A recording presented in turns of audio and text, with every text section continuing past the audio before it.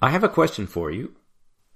You sent me some prints recently along with a loaner camera, which I really appreciate. Mm-hmm. And it was fun seeing the prints, and I was wondering if you had any other kind of alternative print process that you wanted to pursue coming up. I do. I, in fact, asked for a cyanotype kit for my birthday, and it's now Christmas. My birthday's in July, and it's now Christmas. And so 6 months later, I've yet to actually do it. But yes, that is one of my plans. I'm very interested. I think that cyanotypes are really beautiful. And they can be done obviously in varying degrees. If you leave it out a very long time, the blue tends to go away, as I understand it. I'm not experienced. I don't know. I've seen it, some pretty old ones. And the other thing I've seen that I really like is that you can... No, it's the exposure time. The longer the exposure time is, the less blue. Oh, I see. So right. It's not the duration of the age of the print. So you want to make a really nice negative. So a lot of people do it nowadays by creating a digital negative and printing it out on a big giant, and that get a really good, strong tonal range that will, come through with the relatively opaque blue. But then I've also seen a really great thing where people that took that blue print and they just bleach it and then they soak it in tea, like, strong black tea. Oh, yes. And it comes back, the whole picture returns, but with a deep brown color instead of blue. And I really like that a lot. I think it looks great. Okay. That sounds like something that I would try. Yeah. Are you okay there? That sounded like you dropped something on your foot. No, I dropped a pencil on the same table as this microphone is sitting on. Oh, okay. Yeah. Okay. I was thinking that perhaps maybe it was, an anvil, otherwise known as a Hasselblad, on your foot. No, sorry, an RB67. Well, you would have heard a whimper if I had done that. Okay. That sounds good. I'm very interested in the idea of printing. And in fact, I have a student at school who came across a 4x5 colorhead printer that he bought at a garage sale for like $7. Nice. And he said, "Do you want it?" And I said, "Yeah, then I need a darkroom, right?" Okay. So the idea of being able to make prints in different ways, right, I think would be great. Now, one of the things about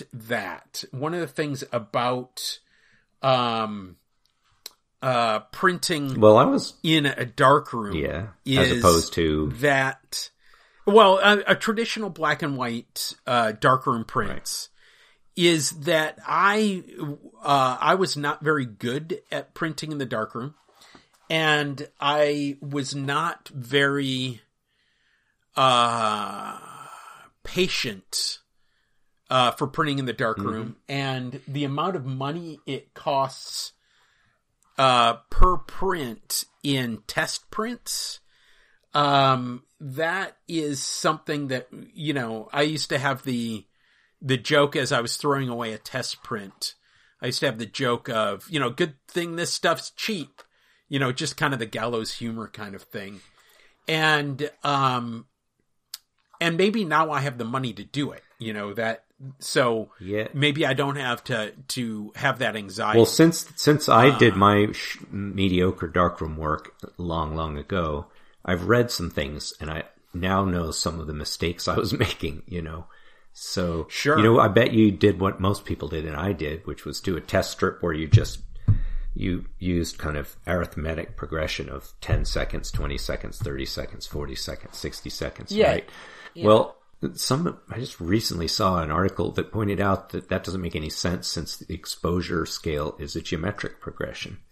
And it stops it's a doubling each time. It isn't an even increment. So they gave examples of, time sequences that gave you doublings and were more able to capture the range of tonality quickly with a test print. They work a lot better.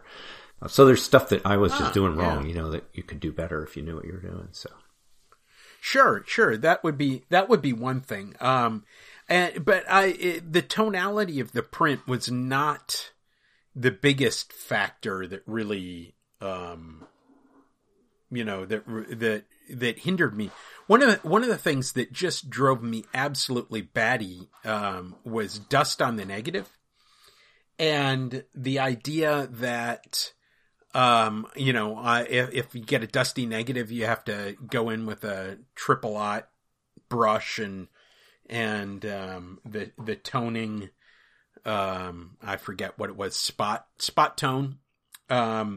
And, you know, make those little dots and make the, you know. Yeah, but nowadays it's better. A lot of people are going the other way, and they're saving up dust in matchbooks so they can sprinkle it on their film. So that they can prove it's an analog print, yeah, right? And it gives it that extra texture. I mean, I'm starting to drift in that direction too, so, you know, I can see that.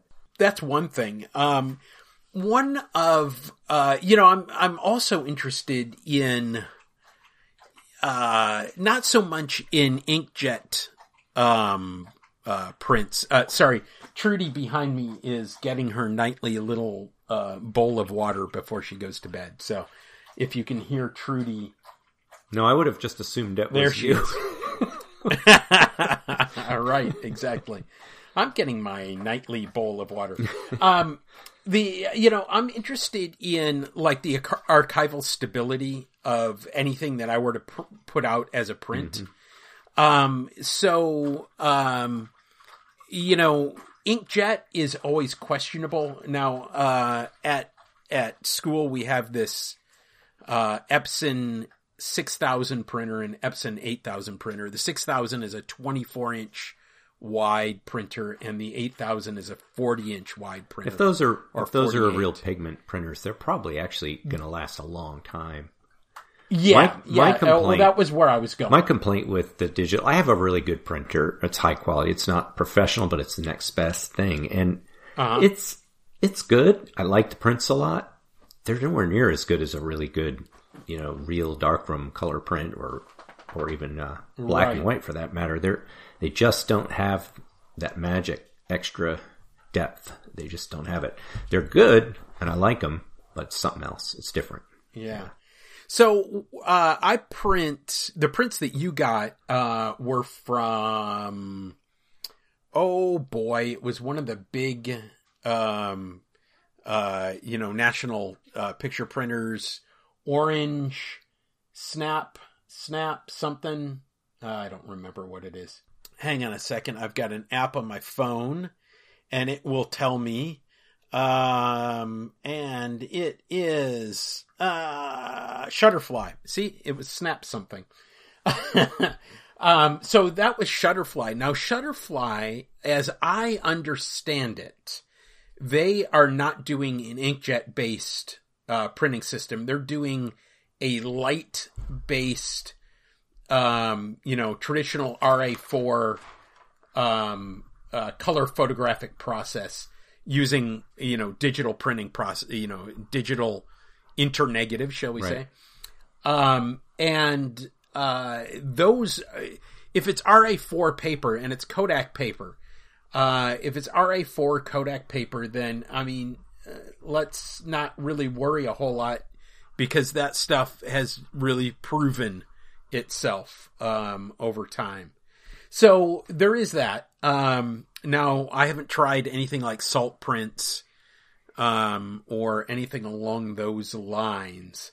I'm kind of interested in the idea of a contact printer. Yeah, me too. I really like that. So create big negatives, you know, start from whatever source, but create a big negative, print it out digitally, and then create a traditional analog print of some kind, just as a contact print. You know, the whole kit could go under your mattress. Like, it doesn't take up any space, and it's pretty foolproof too, in a way. I mean, once you've got a system, the times are long and the exposures are long, so you know it isn't some critical thing. Right. And even, you know, something that was like, if you were doing, you know, if you have a 4x5 camera and you're doing 4x5 or 5x7 contact prints, then, you know, I mean, obviously the quality is about as high as you can get in the world. And it is something that you could really do in even the smallest bathroom. Yeah, know? And you can create, you know, an 8x10 that's really nice too. I mean, or even bigger. Yes. The printer I have could go, I don't know, 11x19 or something like, or no, bigger than that, 13. It's big. You could make a pretty big negative, and then the only thing holding you back is your paper size. But if you make the print paper yourself, that's what a lot of the alternative process lets you do. Take a nice piece of paper and, you know, make it light sensitive. Then you can do those large sizes, and that's kind of cool. One of the things that I like about those, you know, using paper that is not, you know, Ilford multigrade, you know, even fiber-based paper, the idea of being able to take Arches or Reeves BFK or, you know, something along those lines and making it into a nice print based on, you know, liquid emulsion and a contact print. That really does it for me. That's the type of thing I would like to do. Part of the reason why is then every one of those individuals is a unique item as opposed to, well, I guess every print that you would print, you know, even if you're doing multiple prints on RC paper, you know, each one is a unique item. But if you're painting it on, there are visual differences, you know, so that type of thing. Mm-hmm. So yeah, are you, were you thinking of something in particular? No, I was just curious if there was something that you were looking at doing and, you know, what it was. And I like the same idea. I think it would be really fun to make prints with that kind of direct process. I've seen some that I really liked. So, yeah.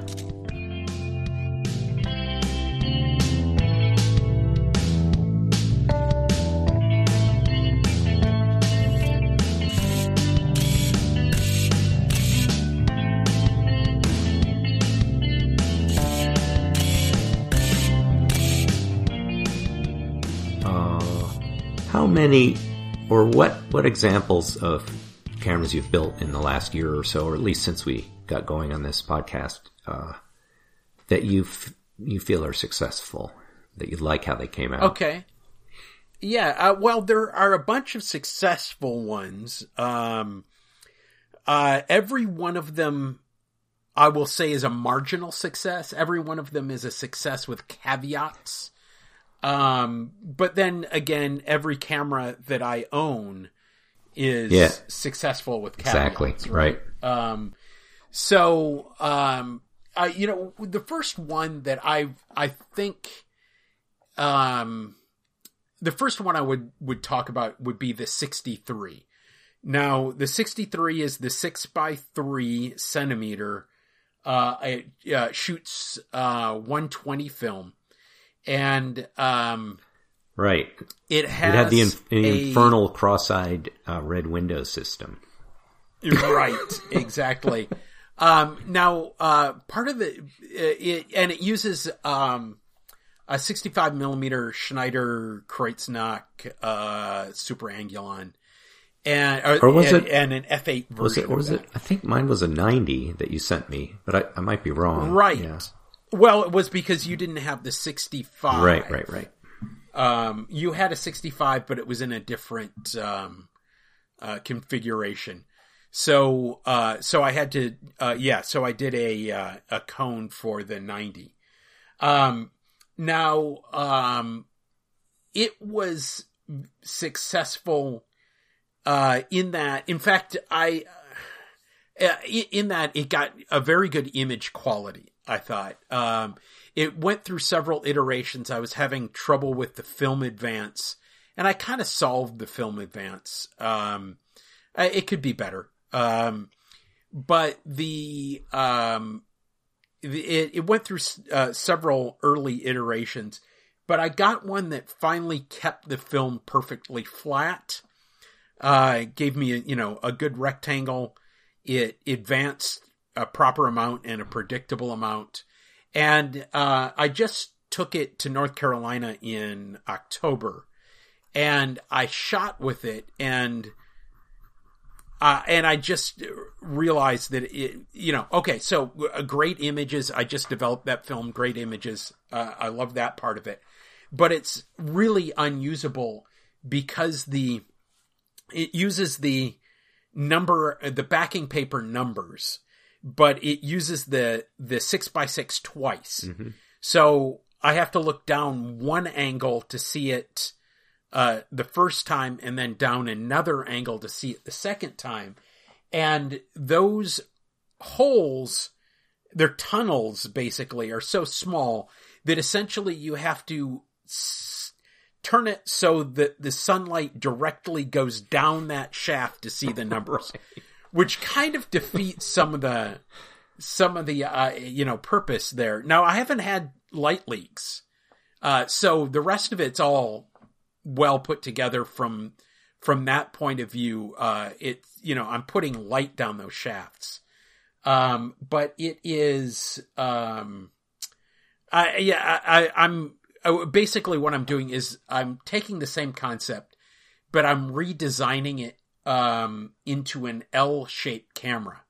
So one of the rolls of film will be directly behind the film gate, mm-hmm.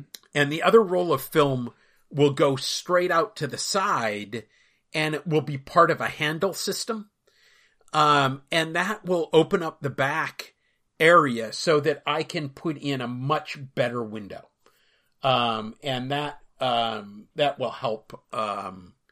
I think that'll help that design quite a bit. So but I think it was successful in its basic concept. Yeah. Now it also was early on. It was early on in the 3D printing I was doing, and I've been 3D printing for a year. And so I had that pretty much done before the end of spring semester. So, April, May. Right.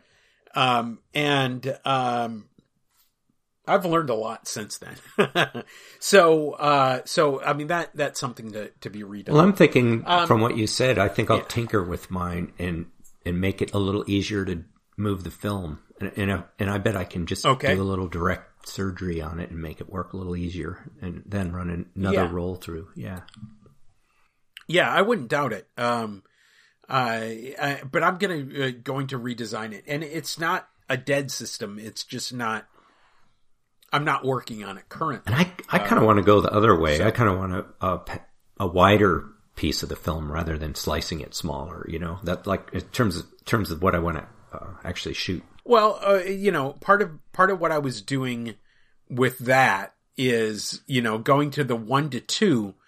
But not, the width to height ratio, 1:2, but not going so far, because that's a 6x12 image on 120 film, mm-hmm. and a 6x12 image, you don't get that many per roll. And one of the things that's nice about the 63 is you get 23 images per roll. That last one, the film doesn't quite lay flat. And there's certain circumstances where that would be a better use of the film. But then there are also circumstances where just a few really giant pieces are more appealing. So it's good to have. Sure. No, absolutely. Yeah. Absolutely. And I'm not abandoning any other of the sizes.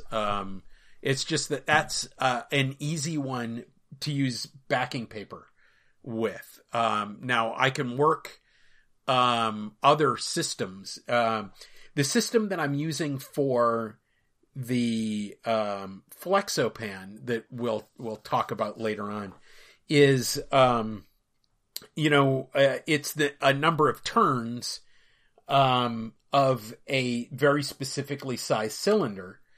And that's how you get the different sizes. You have different size cylinders. That's, the different frame sizes. That's the flex and flexo. So I've had an idea about how you could do that. Hang on 1 second. So if I were to come back to 120 film, I could, as long as I could do a pressure roller, so it was consistent in its pressure, we could do 6x8, we could do 6x10, we could do anything like that. Now, the problem with those are, 6x10 isn't, I forget exactly how many centimeters long a 120 roll is, but I don't think it comes out evenly. Yeah, you waste a little film. So, yeah, right, exactly. And you need a centimeter at least between, not a centimeter. What the? A millimeter is probably enough. Yeah, right. You need, I don't know, 3 millimeters or 4 millimeters between frames to really separate them properly. So that's one of the considerations. And, that's something in the future, but you were going to say that there's a way to, I just had another idea. I was thinking about this the other day, and it occurred to me that you could create, a flexible belt with the little holes that would give it the ability to run over sprockets, that you could then like set the film into the flexible belt and sort of clamp it in place, or it could fold. You could have it, folding version. You'd just be some way that you could move one frame, precisely after the next with one frame of film using your gear method. Yeah. If that were the case, were you thinking that it would be a smooth belt, or would it be like a sprocketed belt? The whole point would be to make it sprocketed. Yeah. So that would be cruder, but simpler to make it work. Yeah. Because like that's kind of my level of technology. Getting the roller pressure perfect, I don't know whether or not I can do that, Right. But I do know I could probably figure out how to run some sort of flexible plastic belt, past sprockets. And yeah. I'm just wondering how to build, or how to. It would be bulky. It would be bulky because you'd have to have really big spools, to wind it up. Everything would puff up. Yeah. Well, I'm just trying to figure out how to create sprockets on a rubber belt. Well, I'm thinking more of something that you could print. You could print out sections of this stuff. I'm sure there's a plastic that would work. Okay. Yeah. It's just one idea. Okay. Well, if it's flexible, that's the big thing. But there are new materials coming online all the time. The other thing that occurs to me is to treat with 120. If you're going to go with really wide panorama, maybe you should just make film backs that take a single piece and just cut your film up and in the darkroom and slide it into each length. Absolutely. Into its own holder, and then just shoot as many or as few as you want and don't feel constrained by rolling. And that gets all of that out of the equation. You just put the right size back on and there you go, you're done. Yeah, that's the concept of of the one-shot camera. Right. And it's ultimately flexible into any configuration that you're happy with. That's so simple. And I've been struggling with ideas about how to build a fancy roll film back, but why not just cut the film up and put it into single holders? And then you could just shoot one piece of, expensive film. I just happen to want to use one. You don't need to think about using up a whole roll. Yeah. And the other thing is that you don't have to use film necessarily. I mean, paper is ideal for that kind of a camera. Yep. So yeah, absolutely, you could do that. The other the next camera that I would say I was successful with is the 67, and the 67 is just basically a box to put on the front of an RB67 film holder, what do we call them? Graph-lock connecting box. Right. And holder. I love that and so design. far I've just done it with Pinhole, and I've been successful with the Pinhole with that. In fact, I just recently developed a roll, and I have some so I have some pictures to put up that I haven't yet, but they'll be coming out, or they're probably, by the time you hear this, they're probably already in my feed. But so that I think worked, and the thing that's nice about that is that all you have to do is put a hole in that box and screw a lens on it. You know, all you have to do is put if you have a shuttered lens, lens shutter system, then you're good to go with that. So I think it's a really modular system, or really flexible. That's what I'm sure. Yeah, I completely agree. I really like using roll film backs. You just need one for each size, 6x6, 6x7, 6x9, and then you have sort of an infinite number of cameras that shoot those formats instead of being stuck with one system. It's great. Right. So the next one is actually 4 cameras, and they're the Franken cameras. They're the cameras that my first lensed cameras, and I built 4 of them at the beginning of this year, towards the end of last year, at the beginning of this year. And it's the Franken Bessa, and the Franken Bessa is an old folding. We talked about it in one of our first couple episodes, but it's an old folding Bessa 6x9 camera, and I put I think that also had a 65 millimeter Schneider Kreuznach Super Angulon, and that is that's a great camera. It is a great camera, and I don't shoot it enough. I was kind of thinking that. I sort of miss it. Yeah, right. I need to haul that out and really have a bunch of fun shooting some stuff with that. And then I had a Franken Speed, and that is a 6x6, and it was an Ansco SpeedX, and I think that is the one with the 80 millimeter lens that was an uncoupled TLR lens. It was an uncoupled Mamiya C330 lens, and it also had. Then I also had a Franken Ulta, which is a Franken, which is a Minolta Semi, which is a 645, and that I put on what was that focal length? I think it was a 50 millimeter TLR lens, another TLR lens.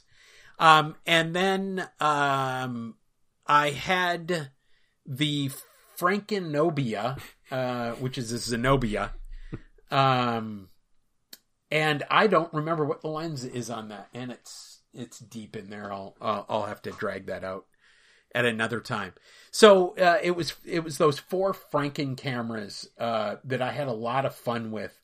And there was the Franken Speed I tore apart because it had light leak issues, and it also had a lens. Oh, I know. The Franken Speed had a non-Super Angulon 90 millimeter that has haze. So I have taken that apart, and I was going to repurpose the lens. And what I really did was repurpose the helical from it. So that one's now a camera of the past. You have like a scrapyard with these poor. I do. Dissected robot. And my wife is really happy about all of that. Another thing that I've done recently, and it's really one of my favorite things that I've done this year, and that is the Lumenbox, which is the direct to paper lensed camera. It's a lens camera with an M39 hole, and I just screw on various lenses and go out and expose printing paper. And right now, part of the deal is it's a 4x5. So, and I have 5x7 paper, so I have to cut it down. I have a lens that covers 6x7 on it, so it's vignetted, and it comes in as a circular vignetted image, which I think is great. But I need to pair that, or I need to scale that down so that I have a 6x7 box and 6x7 paper. That's the future of that one. And I think that it gets really fun quality. And the other thing is that I need to wear gloves putting the paper in the box because I keep getting fingerprints across it, and that negatively affects the image considerably. So what's the cure? Is it gloves or little tongs or? No, this is putting it in there. So I'm not going to put it in the box in the camera with tongs. So it is definitely gloves. I have gloves. I just have chosen not to do it because, for one thing, it's a really degraded, low quality, low res, down the fidelity curve, image. Or, I actually thought media. Those fingerprints look pretty good on some of those shots. Yeah. And so I think it's okay. I don't think it really ruins anything. Mm-hmm. But it could be a little bit nicer. It's hands-on photography. Right. So for my last camera that I wanted to talk about today, the last camera is the recent one that I've been on about, which is the 24 squared pinhole camera. Since our last episode, or since our last recording, I should say, just before Christmas, I sold them on Etsy, and in 7 days I sold 7 cameras. So, I considered that a pretty good success. Yeah. And so I have, set up another batch, actually 2 more batches. And here's the concept. I just want to really kind of clarify the marketing sales end of it, as opposed to it has to do with the design and production and all that type of stuff. But, the idea is that this is all small batch. So the first batch of cameras had first batch of 7 cameras were orange and black. And, I have 2 more batches coming. One of them is going to be black and gray, and then I'll have a black and blue batch that are coming in. There are also going to be some changes in the actual design of the item.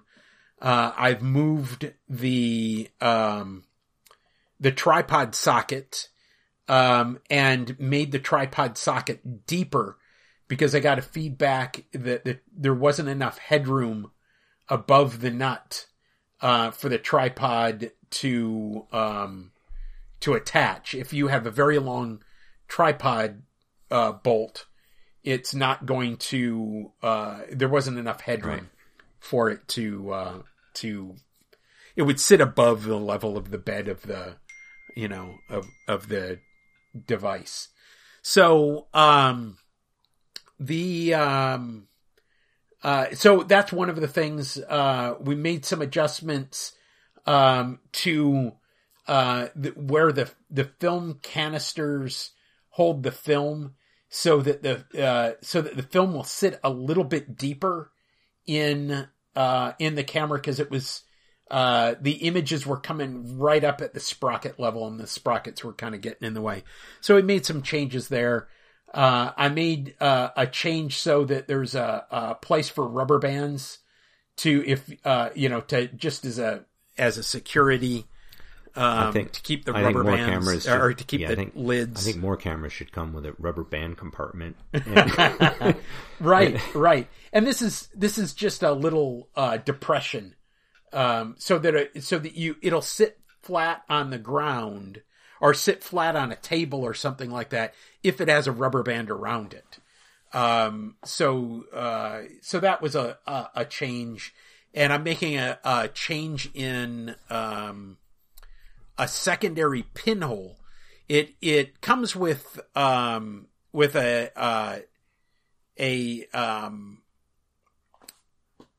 pin. It comes with a 0.10 millimeter pinhole, 1/10 of a millimeter pinhole, and it has a short, roughly 23 millimeter equivalent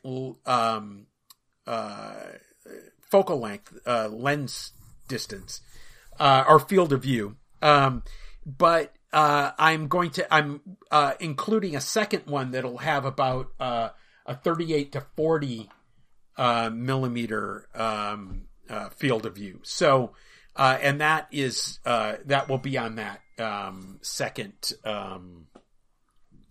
or that'll be included in the package with this next one. So, sounds we will. Good. Yeah. I just want to ask you a couple things, because it sounds like a really fun camera to me. It's shooting square on 135 format. So it is. Which with a pinhole camera, in a way, is a real advantage, because now you can use a really short focal length and a relatively small pinhole and still have reasonably fast times. Right. And so that makes it a much more of a kind of easy to shoot, quick and casual. And it's also, I guess, very pocket size. So that's seems like it'd be really fun to use. Yeah. And exactly. And that's the idea. And it gives an image size and shape that is unique to it, pretty much. Now, there have been historically a few square cameras that'll shoot, or few cameras that will shoot a square image on a 35 millimeter. I think actually, film. Yeah, I don't remember what the shape was, but I think you could get an adapter for Rolleiflex so that it would shoot 35, but I bet it shot the normal 35 frame. Oh yeah. Or like the 635, there's Yashica, there's Minolta. The Yashica 635. And so this was part of what I really wanted to do, and I wanted to experiment in seeing whether or not I could sell in a reasonable amount of time a batch of cameras. So I have, so that actually has proven out, and I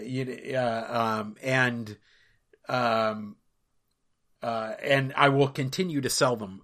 So one of the things that I had a difficulty, I had a philosophical difficulty, because when I sold a camera to the first user, and he goes by Delusions of Competence. Is that right? Nice. Yeah, on Instagram. Oh my God. I better make sure that is right, because he was my first. Is there a door prize for being the first customer? Yes, my eternal gratitude. Delusions _of_ competence. Yeah. And he's a guy named Dale, and I shipped to England, and the part that I had not considered was that he was going to have import duties. And it just didn't even consider, in the future, I will warn people on Etsy, if you buy into, in foreign lands, you may have import duties. And, it's good to know. Now I have an idea of what the cost is. But I wasn't expecting that. So, hopefully I'm working, to try to get, European distribution, and it's UK based distribution, so I hope they're still in some sort of Europe for a while, at least to if it goes to France or Germany or any other place, then the shipping will be cheaper at least. So I hope there isn't additional duties, but we'll find that out. So anyway, I was really happy with the result of that, and the result has pushed me to continue. So yeah, that's great. So that's it. So that's what I'm planning to do. I'm really sort of sold myself one of these things. I think it sounds like a lot of fun, and I definitely want to shoot one. So. Okay, yeah, and I'll get you one from this next batch. No, I can be a regular customer. You don't have to. We'll talk about it. Maybe I'll trade you for a Fuji X-E2. Oh, that sounds about this equal value. Yeah, yeah. Well, think of it this way: there won't be any duties. Right, and if we trade, your camera doesn't need batteries. I mean, it's it doesn't need batteries. It will survive the post-apocalypse. Well, yeah, about that. Oh, it might melt in the post-apocalypse. There is that. It will survive an electromagnetic pulse. That's true. Yeah. So I was just thinking about that. I had the aforementioned Fuji X-E2. I'm borrowing Nick's camera as part of the deal. And I had that in my car, and I had what was the other camera? Oh, I had, my, R3M, my, Cosina Voigtlander R3M. And, then I had a Holga, and I was pretty sure two of them would make it through an electromagnetic pulse. One would lose its meter, and that was not the Holga. But I'm pretty sure that the Fuji would not make it through. Well, who knows? Yeah, exactly. You never do, right? Mm-mm. Yeah. So anyway, that's my list of things that I thought were successful in this past year. What was it that you worked on? Well, I actually have a pretty long list of things too. Fewer cameras built from scratch. I'm more in the Franken camera vein myself. And, what I have, those count, but some of them are pretty much from the bottom up, even though I usually use a lot of materials that came from other cameras. But, the first, I don't know what order I made them in. I can't really remember, because some of these I've been working on for, a couple of years, and others were done hastily. But there was the conversion of an old Broken Crown graphic that a friend gave me, that I made it into a field camera, so it had much more extensive movements, and it works with 4x5 or roll film back. And that actually came out pretty good, and I've used it and it works. So that was a success. And I've played around with different configurations of the Mercury, which is sort of this, camera Lego set, that allows you to try a lot of different combinations of lenses and backs and fronts. And I've found some versions of that, basically settled on a couple that I really like. So, and probably will just permanently keep them in that configuration. Yeah. And then I took that broken Hasselblad and made it into a pinhole camera. And then eventually was able to get a lens version of it too. Have you, Have you developed that film? Have you had a chance to look at it? I took the film in to a local shop that's a little slow to get things developed. And so it's been about a week, so I'm expecting it any day in the mail. Okay. And I'm actually thinking that might came out pretty well because I paid attention and I wrote myself, instructions, and I went down to the beach and I shot a bunch of different, really different lengths of exposure, kind of, bracketing, in a really interesting sunset with pinhole. And that I think might actually be kind of cool. We'll see. And I look forward to seeing those. Yeah. So have you, what about the Crown Graphic? Did you shoot much with that? Oh, I used it quite a bit early on. But that was, that's an original unchanged camera, just the way my dad bought it in the 50s. And, that's so I don't, they don't consider it a build, but yeah, I did use it. It's still one of the best cameras I have. It's a great camera. And so then let's see. So I did a lot of experimental, lens swapping, and I got really, very pleased with putting Mamiya 645 lenses on to 35mm film cameras. They are really great. I have a couple adapters so I can use them on a Nikon and Pentax K1000 body. So these solid metal cameras that can take the extra kind of bulky lens, but they're not that big. Those Mamiya lenses are only a little bit oversized on those cameras, and you're getting the very sharpest middle of a very sharp lens, and it makes a very noticeable difference whether you're using them on digital or film cameras. They're great lenses, and they're much, much cheaper than the equivalent. So, an 80mm is just a normal lens on that camera, and they're common, and especially the smaller one. And they're not, they're very inexpensive, but I think they're as good or better than any of the fancy 85mm lenses that they make for those cameras. I think they're great. So that was what. Okay, so the difference in the quality of those lenses versus, say, a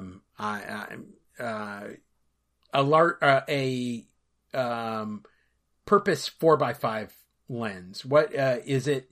Is it comparable in the image quality? And it's different. It's different. It's hard to compare those things because the lens designs are quite different, and they have different advantages and disadvantages. So it's one of those things that we're comparing. It comes in the end down to your taste and what you're using. But these lenses are really high quality for a low price when you're using them on a small camera like a 35mm. So that's what was kind of fun about that. And it's also, you don't have to own as many if you can use them on a wider variety of cameras. So sure, absolutely. Good to figure that out. Absolutely. Yeah. And so, I did some other experiments like that, putting big single lens reflex lenses on rangefinder bodies and finding out that they work quite well. So that was fun. And in that case, are you scale focusing with those? Yeah, but if you put a 24mm SLR lens, it's ridiculously easy to scale focus. I mean, even at f8, I think everything's in focus from about 8 feet out. So it's trivial. It's easy to do.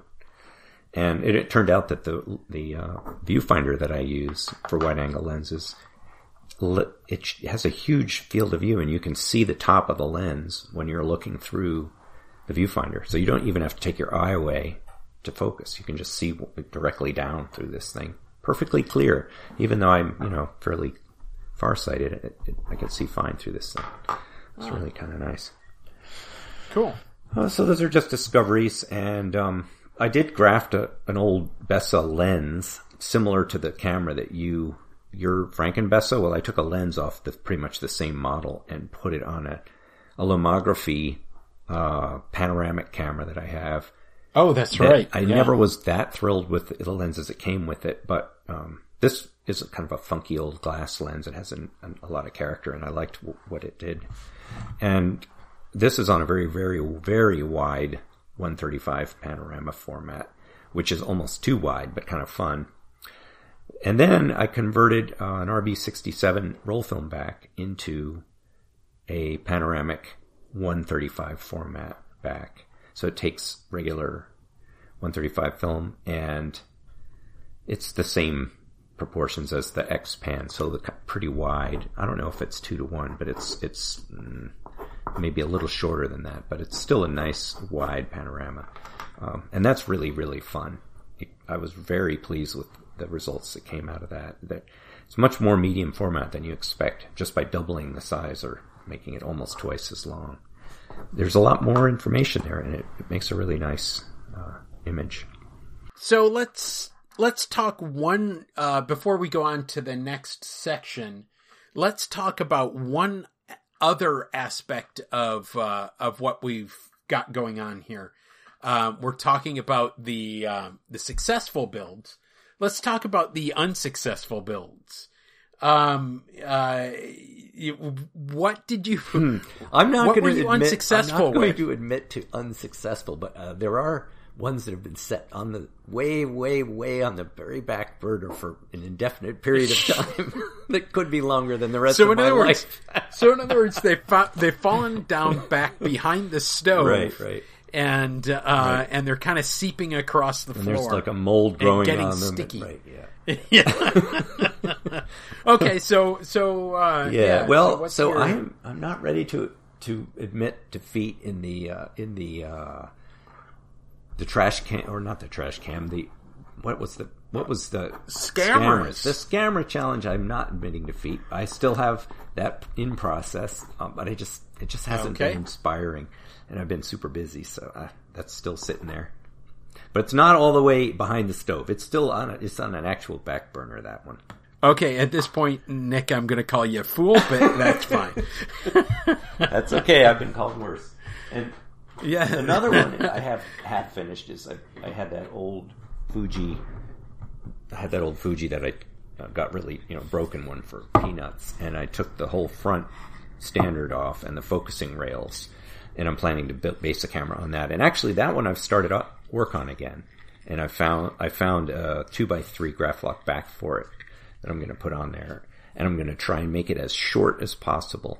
And the reason is because I found what's sort of missing in all these ramshackle cameras I've just listed is a way to use really wide lenses with, so 120 film. I have a 65mm lens and a 50mm lens, and those are pretty wide, and you want to get them close to the film. And a lot of cameras I have are too long, and they're not easy to use with, the film and lens really close together. So that's my goal, is to make this so it, can squish flat right up against the film. And does the Film Advance work smoothly on that? Well, this will be a Graflock back. So I have excellent roll film backs that work great. They're just lever advance. Okay. I've just decided only get the lever advance ones. They're newer and they work better, and the film's flatter and they're easy to use. You don't get confused. They work well. All right. Well, one of the things that I'm going to say is less successful was, of course, my Scamera. My Scamera attempt at rebuilding after what do we want to call it? After vivisecting it. Disassembling. Yeah, right, exactly. It screamed while it was on the table.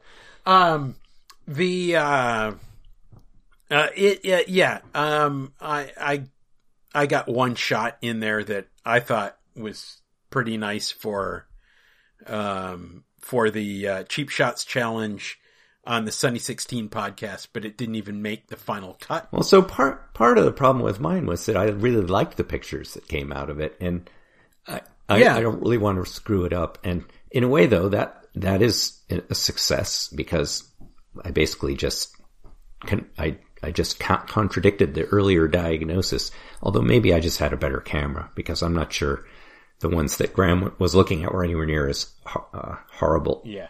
Were much more horrible than the one that I ended up with. Yeah. I can't imagine that the quality was a huge difference. In the quality of the image, it was a huge difference. Scamera to Scamera. It just seems to me like it would be, that it would be pretty much the same, since as we took them apart, it was pretty obvious that they were, pretty consistent in their components. Well, there were two different types, though. There was the Nikon ones, which were with a little thumb wheel, film advance, and had kind of they were like a fake rangefinder, except they also had a prism hump, which was one of the things I liked about it. It had a fake rangefinder window and a fake prism hump. So it was actually a drawing or a design that someone came up with from scratch, because it's an impossible camera that doesn't exist. And I thought that's kind of cool too, Right. But, but the, like the curved film plane looked pretty consistent across the multiple versions. Oh, so was it curved film plane even on that puffy SLR copy one that you had? Yes. Oh, it had that same internal structure then. Okay. Right. So, so there was that. I made in fact, my first 3D printed camera was a 6x12. I don't really remember. And I stuck one of those, 90 millimeter super angulons on it. Actually, I think I put a Fuji lens on that camera, and it had some light leaks, but it was not, it was not easy to run, shall we say. And, I think I could rebuild it. I just haven't yet. And I decided to go the 6x3 route rather than the 6x12 route. Mm-hmm. So that was a less than successful one. And I've done quite a few other little projects that have been less than successful, and I've promptly forgotten them. So the other thing that I did this year that I'm pretty excited about is I actually did some successful repairs, but I also did botched some as well. So, but that's how you learn. And so start out with crummy stuff that you don't mind ruining and work your way up. But actually I did, I got 2 shutters running well that weren't running well, but well before, and that was exciting. Because you can also often find really nice old stuff that people that don't want much money for because the shutter isn't working, and being able to fix them some of the time was very. I felt kind of proud of that, and yeah. So that was, and then I had some lenses that I'll never be reassembling. It's too hard. Absolutely. It's too easy to lose track in the middle of some of those. Yeah. So, I think we've covered it. That was, for the last year, maybe a little bit plus. We actually had quite a few successes. Now, one of the, we kind of glossed over at the end, the less than successful ones, but you know what? That's part of the process. You design once, then you design again, and then you design, and then you refine the design, and you go back and that didn't work, so let's try this. You know what I'm discovering? So the failures are successes, all at the same time. What I'm discovering is that they all take decent pictures, but some of them are fun to use and some of them are not, and that turns out to be what matters. Some of them tell you to pick them up, and some of them don't, right?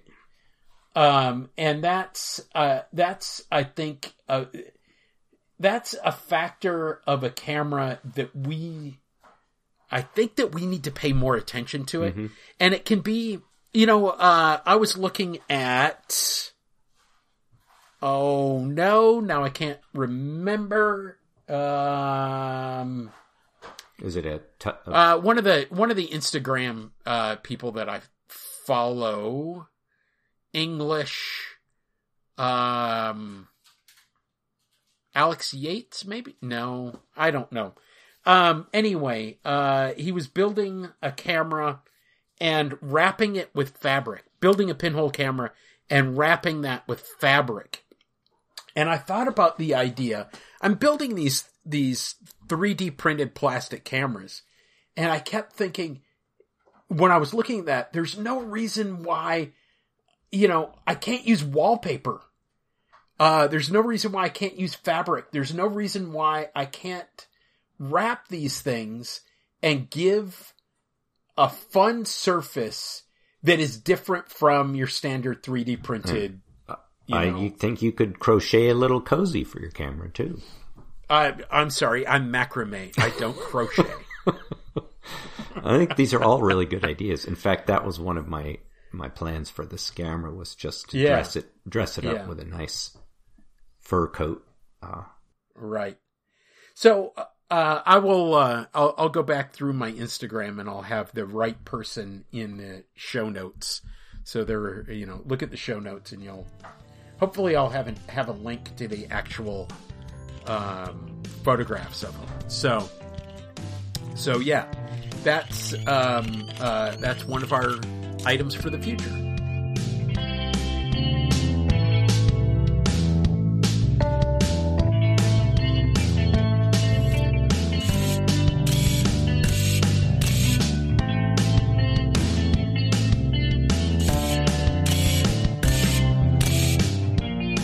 So Nick, what do you plan for the new year? What's on your agenda besides working 24 hours a day?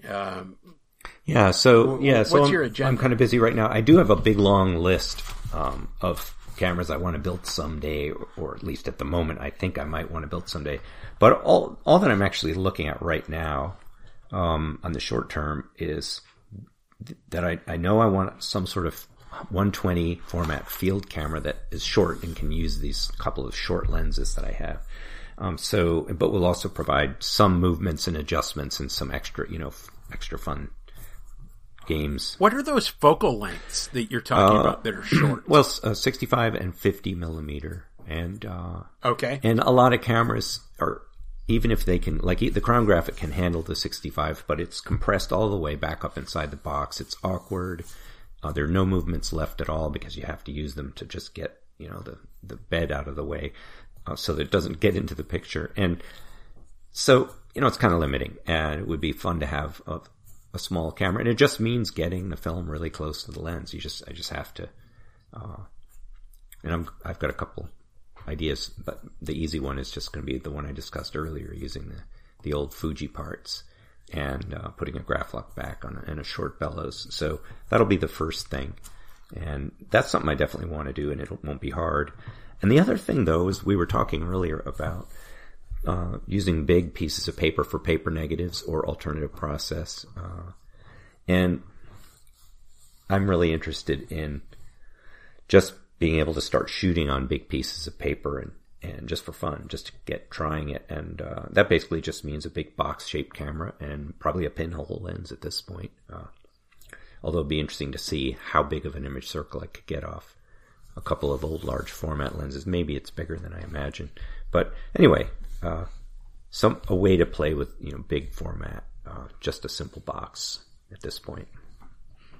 Yeah, okay. Now, how big a format are you thinking? Are you thinking 8x10? Are you thinking 8x10. I don't know, 11x14? Well, at the moment, I have a box of old 8x10 paper, so that's where I'd start.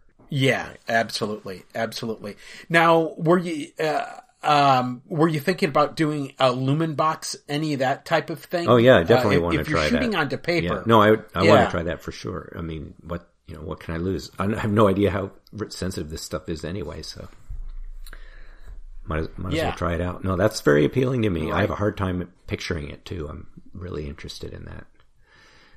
So let me say something about the lumen box concept.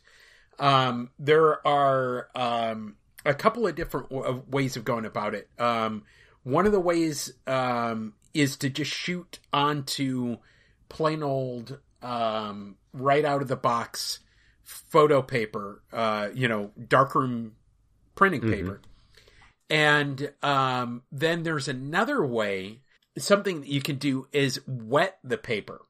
Now, if you wet the paper, you greatly reduce the time that it takes for the image to realize. I don't know, to emerge on the paper.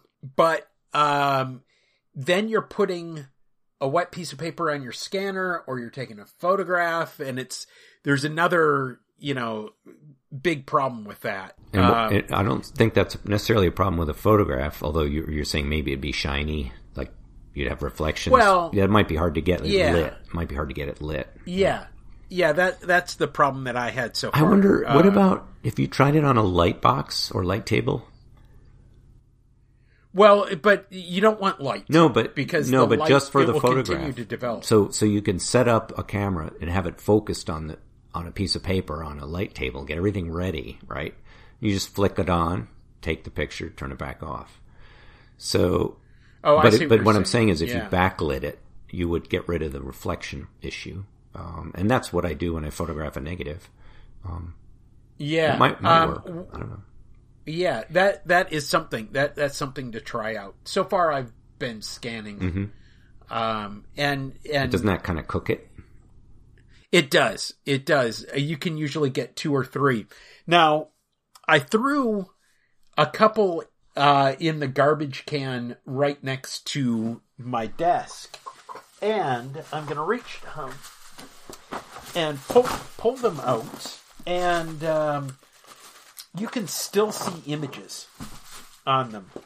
Now, I don't know how long these will last, but you can still see images on these things. So I don't know if I could get a scannable image, but it's something. It's something to be done. Just don't empty that wastebasket for 20 years, and we'll see how it holds up. Oh, what the archival stability is when kept in a waste paper basket next to my desk. In Florida, right. In air-conditioned, dimly lit, indoor temperatures. There we go. Do you have anything else that you're planning on doing that you have on the back burners that you want to move to the front burners before they fall down the back of the stove? I'm actually pretty happy with some of the cameras I'm working with, and I kind of just want to tinker and refine. Sure. And the more exciting things that I'd want to do someday are kind of ambitious for how much else I have to do right now. So, as I mentioned earlier, I think I'm going to fool around a lot with cardboard and tape and just like play cameras that are easy to make quickly rather than embark on a big elaborate process, and keep tinkering with. I fully support the ones that are getting pretty good. Like, all right, well, why not figure out how to make them better? Like the field camera, it works, it's fully functional, but there's some things I can do to make it work better. And especially if I come up with an alternative for wide lenses, then I'll just stop with the compromising and make that one be for longer lenses and just set it up that way. Because a lot of these things, the more things you ask of them, the harder it is to get them to do it well, What I have coming up for the New Year's, I have several projects. I'm going to continue developing the 24 squared, making improvements as I get feedback. Thank you very much to Andrew Bartram and Corey Cannon, both of the Lensless podcast. I sent them each one of the 24 squared cameras, and I got feedback, and Andrew was the one who pointed out the issue with the tripod socket that will be fixed in this next set of cameras that'll be coming out mid-January is what I'll probably have them up ready to go mid-January. And they'll be on my Etsy page, and I will put my Etsy page in the notes for people. So the other things I'm going to continue developing the Flexopan. I've continued studying the software, the CAD software that I'm working with. I need to, as I said before, I need to learn it better. And once I, take the time and really learn it, I think I'll be much better off and ready to create the Flexopan, to realize the Flexopan. I want to take the 24 squared and, I don't know what to call it, the 24 squared. And the idea of this is a 24 by 48 pinhole. So it's a 2-to-1, size, which I think is, interesting.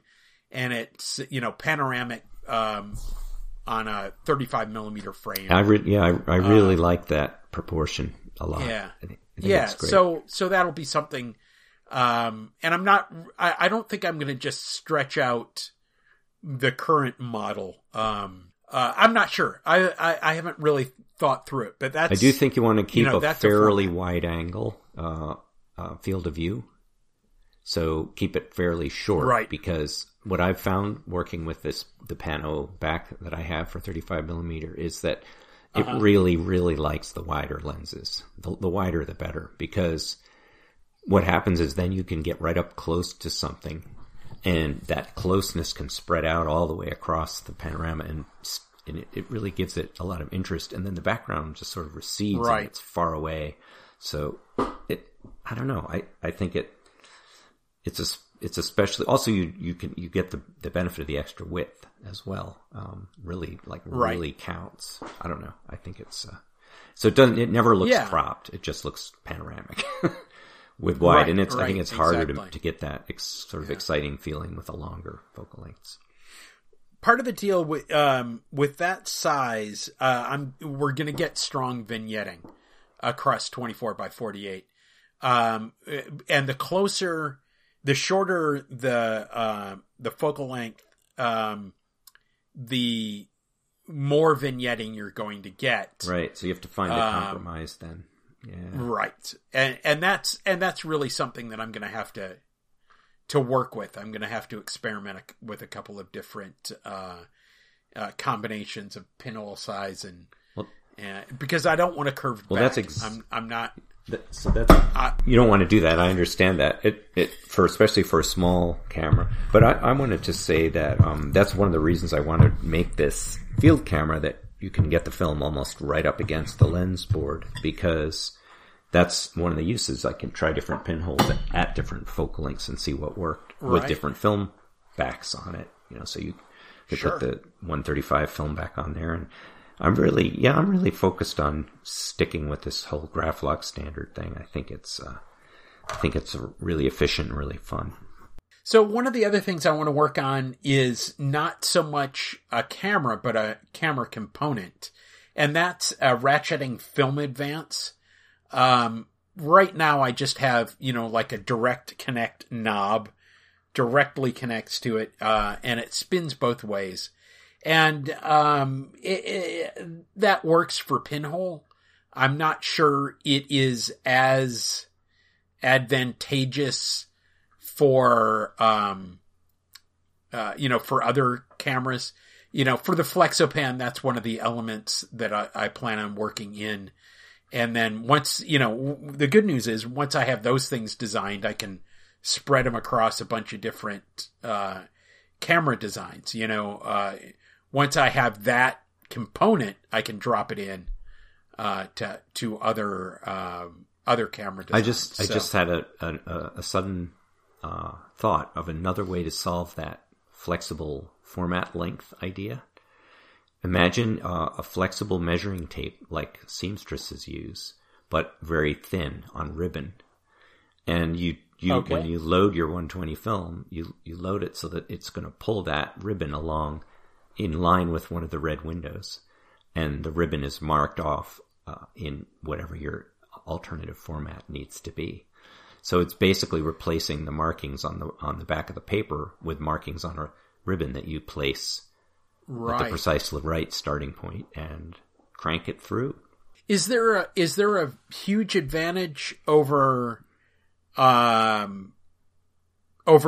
just using the backing paper?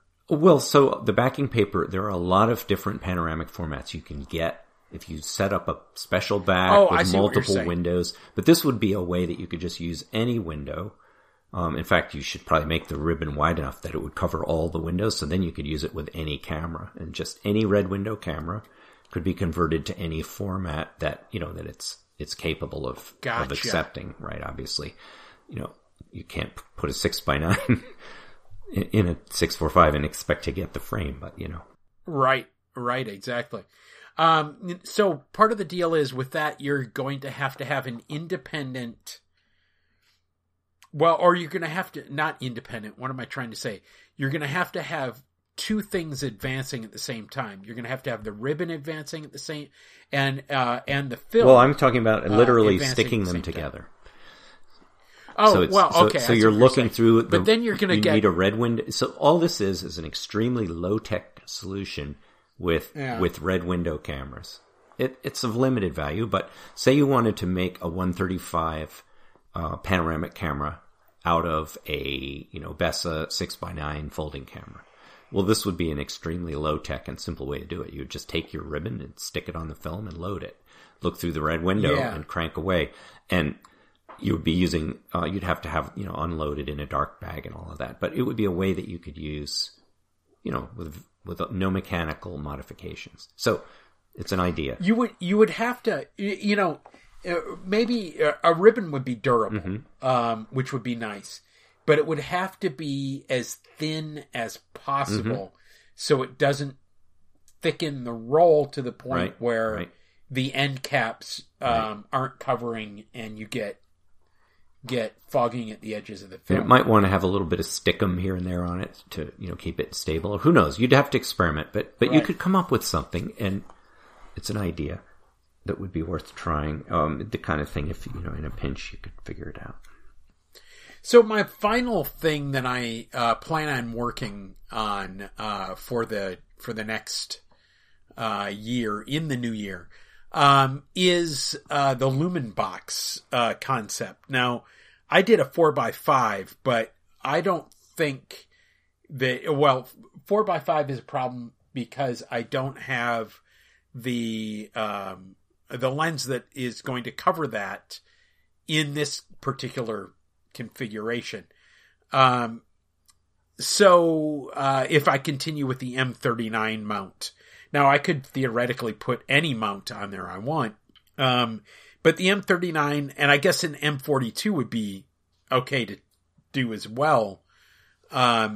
It's just, they screw on. They're easy. They're available, right? Yeah. No, I have the same. And I have a bunch of them. I don't have any M42 lenses, but well, I actually have quite a few. If there's something that you need, I can loan it to you. I don't use them that often, but you find them for $5 and $10 in junk stores, so it's hard to walk by, Right. But not where I am, unfortunately. But I do understand that they can be had in that way.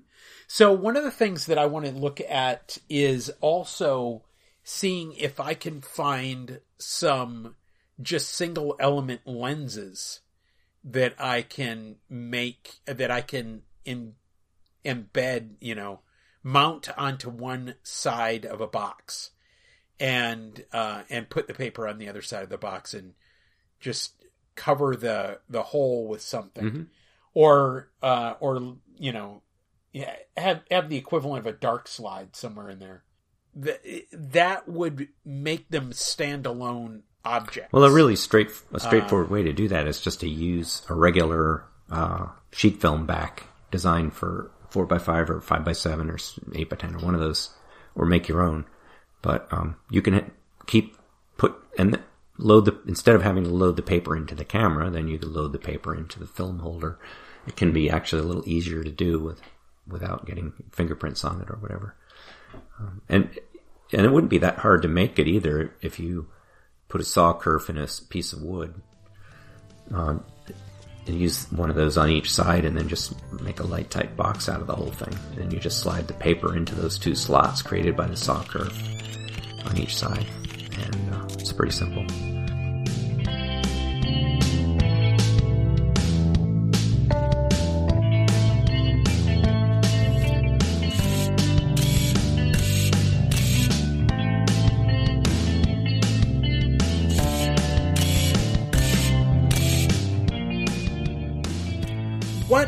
besides specific camera builds or modifications or things like that, what are your non-build goals for the upcoming year? What is it that you want to do that, you know, are not directly related to building cameras? Oh, I want to set up an eBay store and sell off excess camera gear. I've whittled things down and there's stuff to get rid of. That's something I need to do. And it's actually kind of look forward to it. And I'm starting to think about maybe if I build an excess of cameras, if I make too many of these contraptions, then it would be fun to sell those as well. And I've noticed people doing that. There are some, occasionally you'll see an obvious home built camera crop up somewhere like eBay, and some of them are really fun. Sometimes they're a really good idea. Sometimes they're just really fun looking or interesting, but that would be fun. Okay. One of the things that I was thinking that I want to do is I want to find, I guess, a new way of taking photographs. And I'm not talking about a new camera. A new way of taking photos of things that are around me in an interesting way that I feel is fresh. As opposed to, you know, we all get to the point where the things around us are stale. I've already taken a picture of that.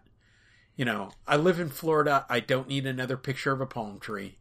I don't need another picture of a palm tree. Now, if I lived in, I don't know, Alaska, I'd love to take a picture of a palm tree. Wouldn't that be great?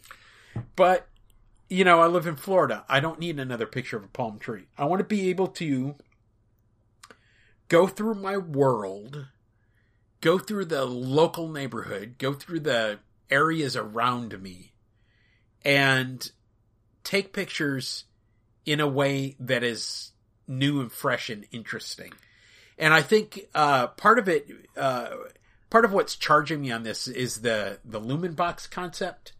But it's not just that. It's the idea of making some images that are not necessarily clean, not necessarily representational, if that makes sense. Yeah, I have a parallel and strong desire to make images that are very that are much more intentional and worked over and planned. And one of the things that I've had in the back of my mind that might really help with that, and you might be interested in this too, is to start using lighting, to look at using a strobe or bright light of some kind. And also, so there was a guy on the Lensless podcast who was complaining and moaning that he has bright light all day and it never varies and it's boring compared to, you know, places that are dark and gloomy and romantic like where I live. And I think he was speaking to a British fellow, but, you know, it's the same idea. But I thought to myself, here's the cure for that. Yeah. I thought, you've got too much light, so get rid of some light. And I thought, you know, what about taking, instead of a light producing device, a shadow producing device out into to make photographs? You know, have a big opaque tarp that you can hold in front of the sun and cast a dark shadow on your subject. Or maybe pattern shadows. Like there's a million photographs of somebody attractive in front of a Venetian blind with stripes on them. Okay. But you could take that idea out into the landscape. It doesn't have to be, you know, that same old window shot, and maybe make something that casts a pattern shadow and use that. So I'm interested in trying that in the other way around and introducing light because it's pitch dark here. And, I really, you know, I could use more light. So that's the thing that I've sort of been holding in reserve as a way to suddenly change the work and do something fresh. And it also introduces something that I'm not familiar with, which is I usually hunt for photographs and, you know, find existing images that I just have to capture. But this thing where you actually go in and change the environment and change the light and, make it happen, I think that's really worth pursuing. And I think it would be really good to get your hands dirty that way. Yeah. I've always been, an existing light photographer. I've never really spent a lot of time learning lighting systems. Same here. Flashes and stuff like that. But this is not a matter of purity. This is because I'm too lazy. Yeah. Well, yeah, there's something about that. So yeah, I can follow the logic of what you're saying.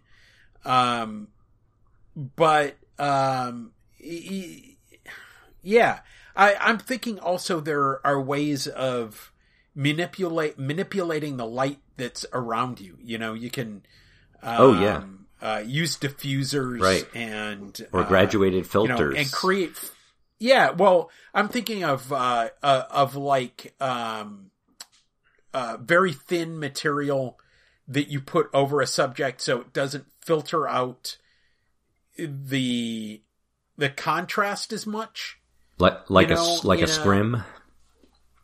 I guess if that's the word for it. In theaters, in theaters, it's a thin veil, basically. Yeah, that's the idea.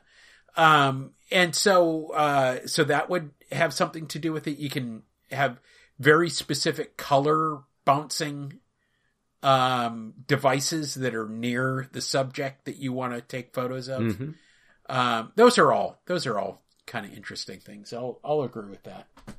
And the other thing in the back of my mind is to get right down into the water or on the surface of the water, and that's another project that is sort of on standby for when I have more time.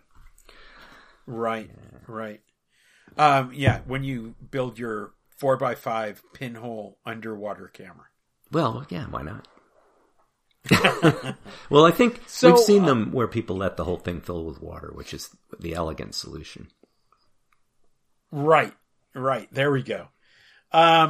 So one of the ways in which you could build one of those, is with a 3D printer, which I've been working with, as I said, for a year. The 3D printer, let me tell you, we have a MakerBot, at school, at work, where I teach. We have a MakerBot 5th generation, 5G. And that apparently was a $3,000 printer. And it came with a dozen rolls of filament, in various colors. None of which has been run through, which tells you about how much it's used. But it has some issues. It has a cold bed. And it's good to have a heated bed, because the heated bed will allow the plastic to cool and shrink at a slower rate. And it makes for better prints for, one thing or the other. But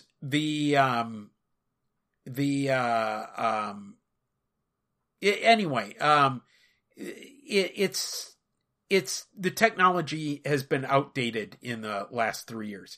And so it was a $3,000 printer new, as I understand it.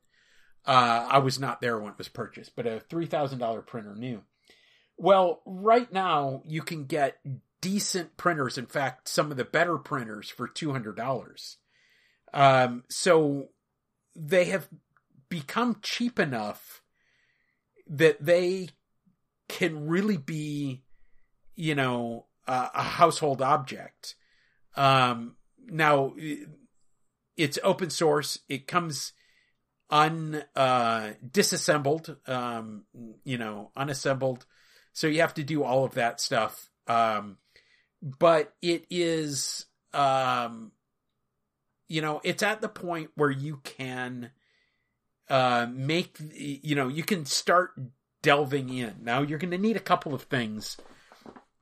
You're going to need, 3D design software. And I use Fusion 360 that allows you to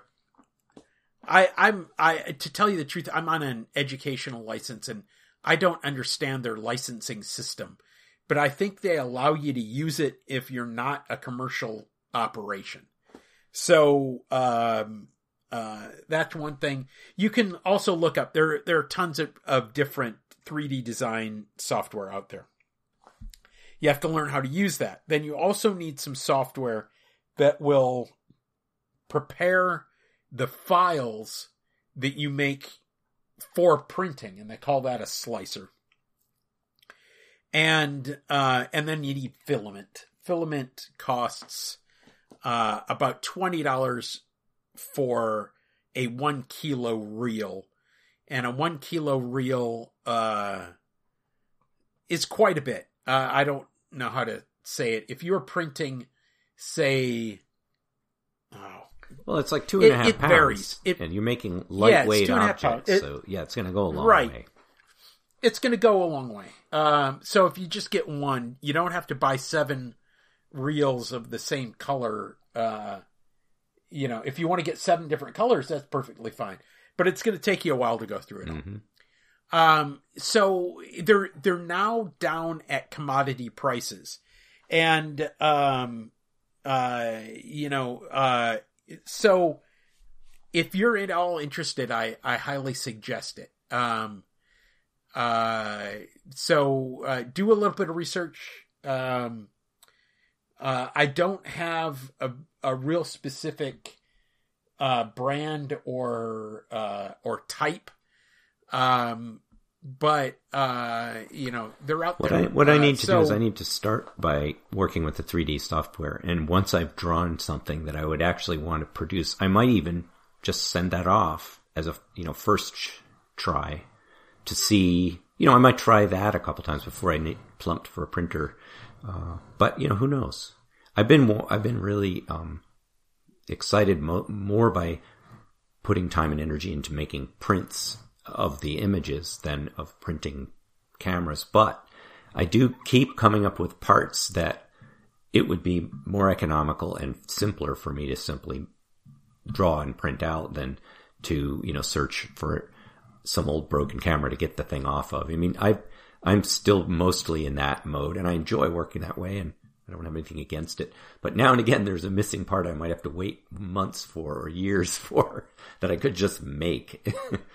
And maybe I could make it out of wood or glue or whatever else, but there is some appeal when you want a very specific thing in the idea of directly making it with a printer. Yeah, I can see that. So, one of the things I'm learning more and more about printing, I've been talking a lot to Ethan Cameradactyl, and he's been, when I run into problems and say, hey, look, this is warped, he'll tell me why. I was talking about the Lumen box and I showed it to him and I said, see, this thing's warped. And he said, oh, well, that's your fault. Well, I think the design is going to turn out and he told me how to, lot. Yeah. And he told me why, right? And that was part of the deal. I, of course, blamed it on the printer. And he said, nah, well, okay, some of it's the printer. Well, some of it's you. Well, you know what it means when someone blames their tools. That's right. They're right. No. Yeah. No, I know exactly. So it seems to me, I don't know anything about plastic and printing plastic, but it seems likely to me that the design will matter a lot. That something's going to need a certain amount of beef and backup layers or whatever in there in order to withstand not just its later use, but going through the whole birth process, coming out of the printer in the right shape and all of that, Yeah. So absolutely. It's kind of like an organism in that sense. It has to grow in a certain sequence or things get bollocksed up. And yeah. Well, one of the things I was doing that was warping them is I was making a square corner. And the problem with the square corner is as the material shrinks, it's shrinking towards the center. and it would peel up that corner. Mm-hmm. Now, if I had made that corner rounded, or I'd put it on a round base, Right. then that shrinkage is not going to peel up that corner. Because you don't have an abrupt change in angularity like in one spot. And actually, it's a nicer, that rounded end, that Leica knockoff design is kind of nicer. So it's, this engineering problem is actually doing you a favor. I think we make boxes because we're used to butchered wood as a starting point. But there really isn't any reason that plastic should be in a box shape any more than metal should be, you know? So anyway, that's something that's available. We've come to the point where, $200 printers are available. And and I'm not saying that I can teach you how to use it. I'm just saying they're available. What most appeals to me is the idea of connectors. So, the thing that makes, and also spacers. So the things I struggle with in setting up these homemade cameras is getting the right distance between the lens and the film. Often that's very critical and can be very finicky. And being able to make like a camera part and then just say, no, I should have made that a tiny bit thicker and then just print that thicker one out and try it. That would be very, very useful. Right.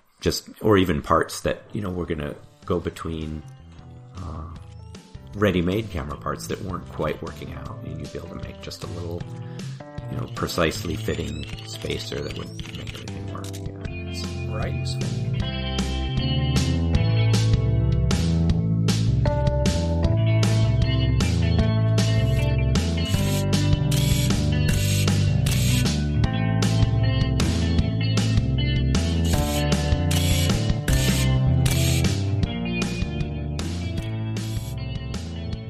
Do you have a book? Oh yeah, I do. I stop by a Half Price bookstore all the time that buys a lot of used books, and they have, every now and again they'll hit, obviously, some photographer's estate, and a bunch of good stuff will come through. And this time, there were a couple more books to add to my pile of alternative process books. One of them is called Alternative Photographic Process by Kent E. Wade. And it's an older paperback. I don't know. Let's see what it says. It says 1978. Yeah, no wonder I like it. And so it's very hands-on and very practical. And who knows if all of these products are still available on the open market.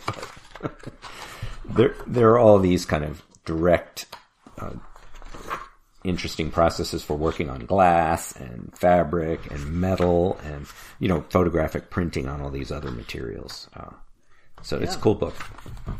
And the other one is Historic Photographic Processes by Richard Farber, a guide to creating handmade photographic images. And it's got great illustrations and recipes. Lots of recipes for basically all sorts of outlandish and interesting ways of creating your own media and developing it. It's a good book. That reminds me, and I'm going to go a little bit off the topic of the book, but Box of Cameras, Matt from Box of Cameras, has been doing, he's been going through the process of making his own developer. And he's making ECN2, which is the developer for the Kodak motion picture film. So that's going to work for the Cinestill films, for instance? Well, yeah, it would work for Cinestill. It would also, work for the Vision 3 films. Mm-hmm. And there's a little bit different. There's a difference in the dyes in those versus the dyes in E6 films that are designed for either E6 or for C41, right. So it's worth listening to him picking up the last few episodes of Box of Cameras. And he's also on Instagram. He has the Box of Cameras, and I think he's also Matt Melcher on Instagram, and he is Matt Melcher on Flickr, and it's worth following his stuff. So I found it pretty interesting. And he hasn't. I don't think he's perfected it yet, but he's going through the whole process of perfecting it. And he says he spent about $100 on the chemicals, but he's got pounds of chemicals, and he's using, grams of them. So it would be pretty economical in a long run. I hadn't really realized that you were named for a unit of measure until you just said that. Yes, except I'm not, because it's spelled differently. I am named after the flour that graham crackers are made. No, I'm not. Oh, I didn't realize they came from a flour. That's cool. The graham flour. Yes, yeah. Absolutely. And graham flours. Mm-hmm. But the Sunny 16 gram is spelled just wrong. I don't know how else to say it. It's just wrong. Well, yeah, that's good though. Yes, without variety, we would have all of the same. Do you have any shout outs? Anybody you want to mention? I probably do, but I don't have it in front of me. I'm all exceedingly disorganized today. Okay. I guess I just did with Matt. I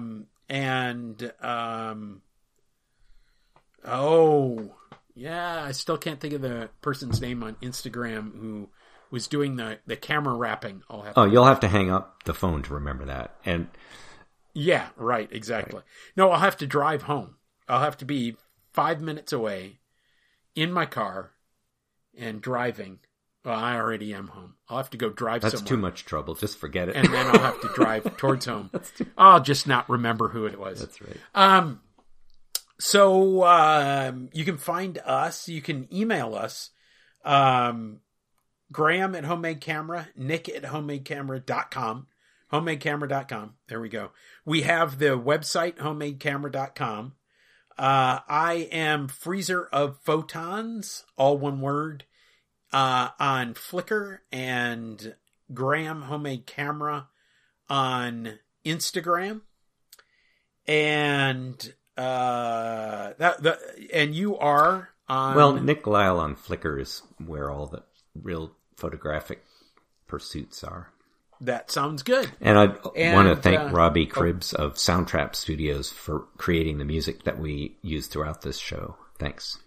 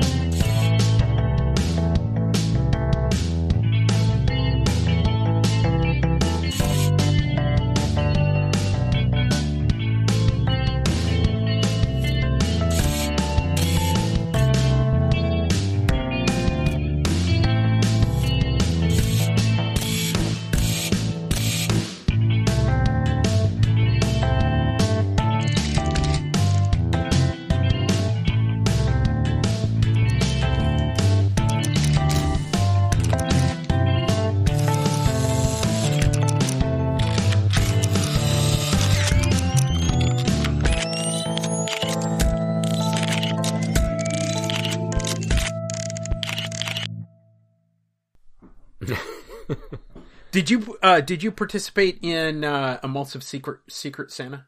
No, I didn't. Okay. I didn't. I did, and I didn't get anything. Well, there might have been a delay, or perhaps your present right. was in some sort of a natural disaster and was destroyed or something. Yes, I mean it could have been. Yeah, I'm absolutely willing to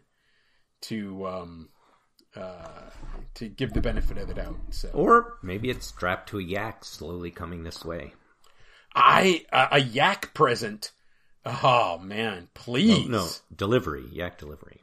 Well, sure. As long as it will spit at me, I'm good with that. No, yaks don't spit. I'm thinking of llamas and camels and. I don't know one way or the other about yak spit. No, yeah, I think maybe one of our listeners will know. Yaks are more bovine than they are. What's the ein for the camels, the llamas and vicuñas and all those. Yeah, it's a whole other thing.